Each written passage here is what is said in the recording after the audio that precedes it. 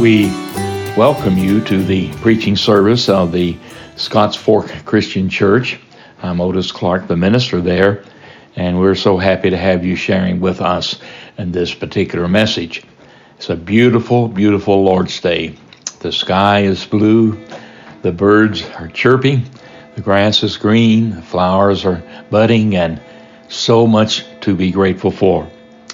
Today I'm going to be talking about the many questions facing our Lord and facing others before the death of Jesus Christ. And I want to begin first of all in reading in Matthew 26, the 26th chapter and verse 17 and following. If you will, let's listen to the word of the Lord. On the first day of the Feast of Unleavened Bread, the disciples came to Jesus and asked, "Where do you want us to make preparations for you to eat the Passover?" He replied, "Go into the city to a certain man and tell him, the teacher says, my appointed time is near. I am going to celebrate the Passover with my disciples at your house." So the disciples did as Jesus had directed them and prepared the Passover. When evening came, Jesus was reclining at the table with the 12, and while they were eating, he said, "Truly I tell you, one of you will betray me." And they were very sad and began to say to him, one after the other, "Surely you don't mean me, Lord?" And Jesus replied, "The one who has dipped his hand into the bowl with me will betray me. The Son of Man will go just as it is written. Woe to the man who betrays the Son of Man. It would be better for him if he had not been born." Then Judas, the one who would betray him, said, "Surely you don't mean me, Rabbi?" And Jesus answered, "You have said so." And while they were eating, Jesus took bread, and when he had given thanks, he broke it and gave it to the disciples, saying, "Take and eat, this is my body." Then he took a cup, and when he had given thanks, he gave it to them, saying, "Drink from it, all of you. This is my blood of the covenant, which is poured out for many for the forgiveness of sins. I tell you, I will not drink from this fruit of the vine from that now on until the day when I drink it anew with you in my Father's kingdom." When they had sung a hymn, they went out to the Mount of Olives. Of course, we know that this is teaching about the Lord's Supper, and it's also teaching more about the person of Judas. Friends, I hope and pray that as we share in these times, thinking about the death and burial and resurrection of our Lord, that we will slow ourselves down and do all we can to think more about the tremendous, tremendous sacrifice of God's Son, Jesus Christ, all for you and all for me. And what I'm going to us to notice this morning, that there were different questions, I said a moment ago, which were asked, and we need to understand that a lot of times in asking those questions, a lot was at stake. We know that Judas was a very, very bad person from the standpoint of being a betrayer, someone who betrayed his Lord for 30 pieces of silver. And so what we see here is he betrayed his Lord. And I would like to ask you that if you were in an assembly and so forth, or even amongst a few people, and let's just say that Jesus was standing in your midst, and if he were to say is that there is one here who is about to betray me, would you possibly think, I wonder if he might be thinking about me? Maybe there have been times when I have not been like I ought to have been and did betray my beloved Lord and did say things or do things that I should not have done. And so I think that just as we know that Judas betrayed his Lord, we've got to realize that we, many, many times, maybe knowingly and maybe not knowingly, we betray the greatest person in all the world. And so what I want to do this morning is what can we do so that we will not betray our Lord? And friends, it seems apparent today that those who once had acknowledged their faith in Christ, who stood and said, I believe that Jesus is the Christ, the Son of the living God, and I accept him as my Savior, and I want to live for him. For some reason or another, there's been a fork in the road and they've taken the wrong direction, and they're living a life where they are betraying their Lord. Someone has said, and I think it's very profound what they said, when that which is above us, above you and above me, lives and abides in us, we are less apt to succumb to that which is about us. And friends, that's so true. It's so important that we understand that we need to know in whom we believe and what we believe.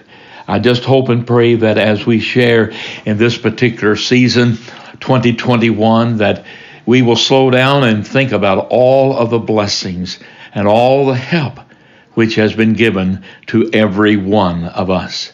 It has been from March last year to March of this year. Unbelievable happenings. A pandemic, one of the worst. There have been so many things that have happened which have been so significant. And I want to submit to you that we need to be thinking, just as we have approached spring season. Yesterday was the first day of spring, is that we need to say, Lord, as I look out and I see the birds singing, as I see the trees blooming, I see the grass turning green, Lord, help there to be new energy on my part for the cause of Christ. Help me to have a desire to spend more time with my Lord in prayer, to spend more time in his word, spend more time trying to be a kind and gentle individual. You see, friends, we need to be an individual who's so filled with the knowledge of his word, so filled with his spirit, then when that is true, you are less apt to become a person of betrayal. I know that, last week we commented about the temptation of our Lord, and we all know that Jesus said when he was tempted, it is written, it is written. And I can say for myself that I know that when I seek to live close to my Lord, when I stay in his word, and when I pray frequently and often and fervently and on, is I know that it's much easier for me to live the kind of life that Christ would have me to live. And oh, how I encourage you, friends, to thank the Lord in a special way. Hope and pray that you have been able to have been spared of the coronavirus. And if you had it, I hope it wasn't bad. We know that, yea, thousands and thousands and thousands and thousands, it was very, very bad. And we need to pray for those who remain, who were related to those. And we need to pray that if we had the coronavirus ourselves, that we were healed of it. We need to be mindful that we are to pray without ceasing. And we know that it's hard many times to develop a good prayer life because our minds are in overload. There is so much going on, so many who are seeking our attention. But we must, and I encourage you, brothers and sisters in Christ, to do everything you can to spend time in prayer each day. I can assure you of this, it will be the best time that you will ever spend. And I want to encourage you, friends, another thing that we can keep in mind that keep us from going the wrong route and keep us from betraying our Lord in a very important individual of life, and that is to seek to be a pure and clean person. I don't know how many of you watched the Grammys last Sunday night, a week ago, but we just had it on for a few minutes, and it was unbelievable how vulgar different things were on that program. And you know, when New York Times talks about it, when they talk about it in New York and different places, big major cities, then you know that it has to be on the category of pretty bad. And it just seems today that we're kind of like the people back in Jeremiah's day, when the question was asked, could they blush? And it said no. And basically, I'm paraphrasing here, but they don't blush at anything. Friend, I hope and pray that we are not getting to the place that it seems apparent that we have lost respect for ourselves. We've lost respect for others many times, and also we have lost respect for Jesus Christ, who is the giver of every good and perfect gift. And so I want to encourage you, as you think about not falling in the category of being a person like Judas, who was a betrayer, betrayed his Lord for 30 pieces of silver, that you tried to cling to those things that will help you, whereby that you would not fall into that bracket. The next portion of Scripture that I would like for us to read is Matthew 26, 36 through 45. And this is when our Lord prayed in the Garden of Gethsemane. And let's listen to these words in 26th chapter of Matthew, 36 through 45. Then Jesus went with his disciples to a place called Gethsemane. And he said to them, "Sit here while I go over there and pray." He took Peter and the two sons of Zebedee along with him, and he began to be sorrowful and troubled. And then he said to them, "My soul is overwhelmed with sorrow to the point of death. Stay here and keep watch with me." Going a little farther, he fell with his face to the ground and prayed, "My Father, if it be possible, may this cup be taken from me, yet not as I will, but as you will." And then he returned to his disciples and found them sleeping. "Couldn't you men keep watch with me for 1 hour?" he asked Peter. "Watch and pray, so that you will not fall into temptation. The spirit is willing, but the flesh is weak." He went away a second time and prayed, "My Father, if it is not possible for this cup to be taken away from me, unless I drink it, may your will be done." And then he came back and he found them sleeping, because their eyes were heavy. So he left them and went away once more and prayed the third time, saying the same thing. And when he returned to the disciples and said to them, "Are you still sleeping and resting? Look, the hour has come. And as the Bible says, the Son of Man is delivered into the hands of sinners. Rise and let us go. Here comes the betrayer."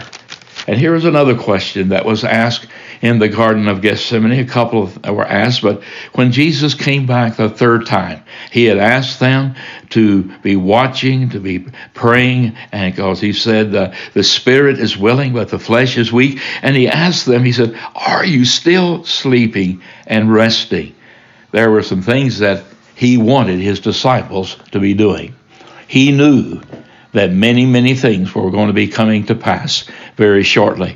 And if when you read this about the Garden of Gethsemane experience, your heart aches.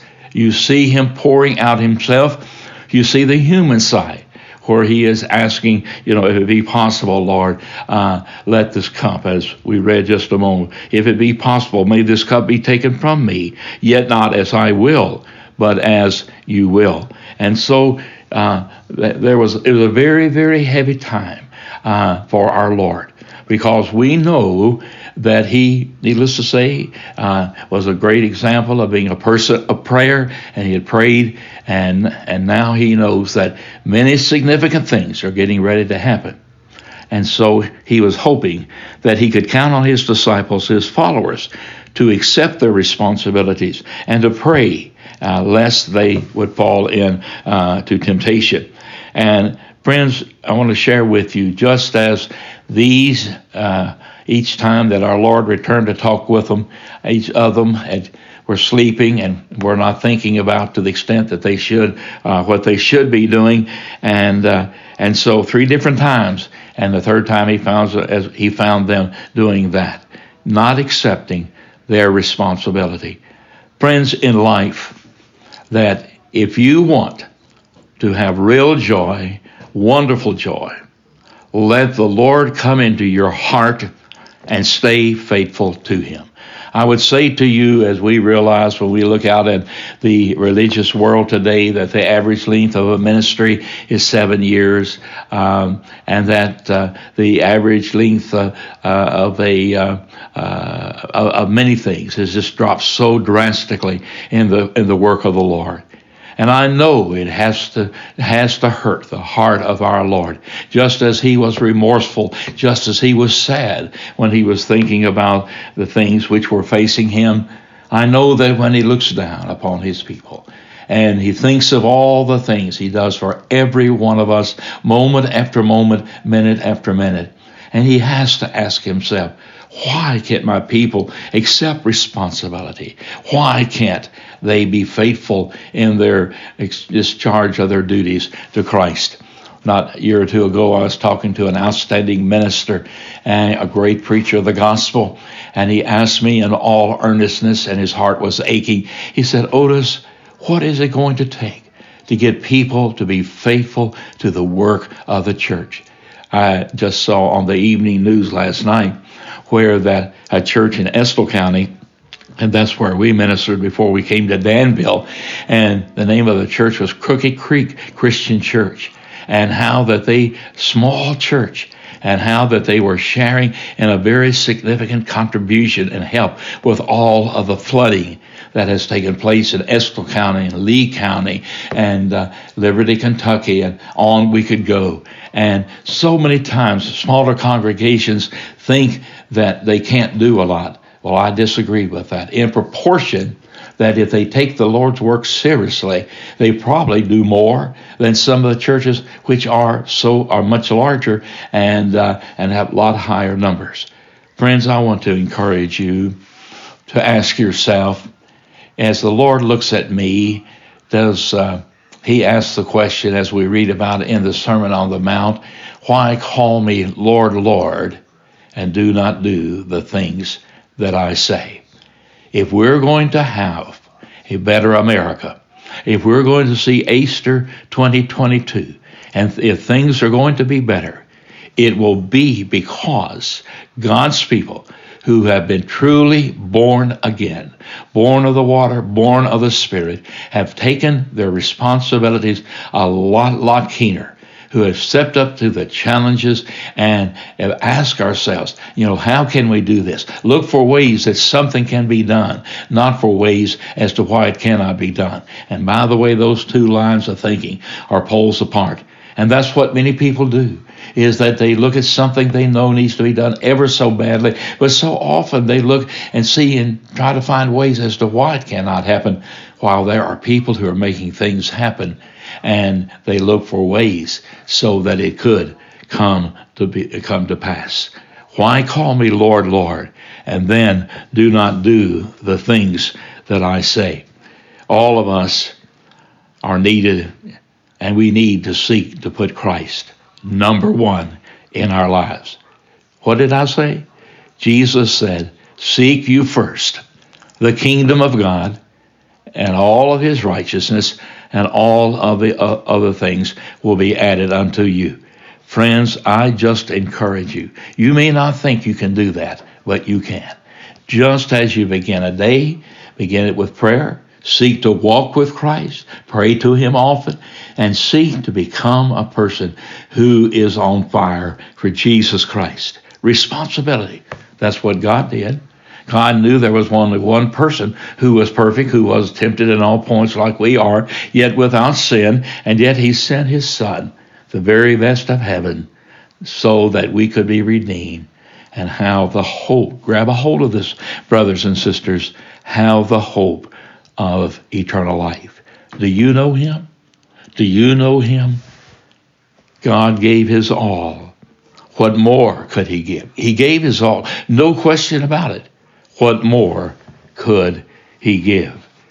And now, if you will, I want us to look at our third point, and that's where we talk about Jesus being before Pilate and the question being asked as we read in verse 22. But let's start reading, if you will, in the 27th chapter of the Gospel of Matthew, and let's read verses 11 through 26. Meanwhile, Jesus stood before the governor, And the governor asked him, "Are you the king of the Jews?" "You have said so," Jesus replied. When he was accused by the chief priests and the elders, he gave no answer. Then Pilate asked him, "Don't you hear the testimony they are bringing against you?" But Jesus made no reply, not even to a single charge, to the great amazement of the governor. Now it was the governor's custom at the festival to release a prisoner chosen by the crowd. At that time, they had a well-known prisoner whose name was Jesus Barabbas. So when the crowd had gathered, Pilate asked them, "Which one do you want me to release to you, Jesus Barabbas or Jesus who is called the Messiah?" For he knew it was out of self-interest that they had handed Jesus over to him. While Pilate was sitting on the judge's seat, his wife sent him this message: "Don't have anything to do with that innocent man, for I have suffered a great deal today in a dream because of him." But the chief priests and the elders persuaded the crowd to ask for Barabbas and to have Jesus executed. "Which of the two do you want me to release to you?" asked the governor. "Barabbas," they answered. And then Pilate asked the question, "What shall I then do with Jesus, who is called the Messiah?" Pilate asked. They all cried, "Crucify him." Why? What crime has he committed? But they shouted all the louder, "Crucify him."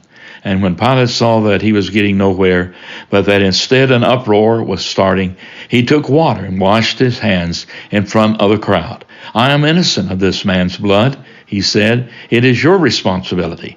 And all the people answered, "His blood is on us and on our children."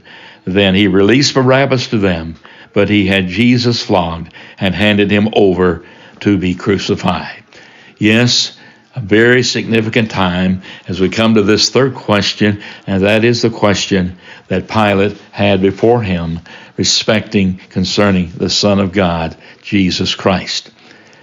Friends, I just pray that as we come to this time of the year, and when we think in a greater way about all the things that happen to our beloved Lord, that we will ask ourselves once again, even though we have acknowledged our faith in Christ, even though we have asked that question that Pilate in essence asked, that maybe it's been many years ago that you said, "I believe that Jesus is the Christ, the Son of the living God."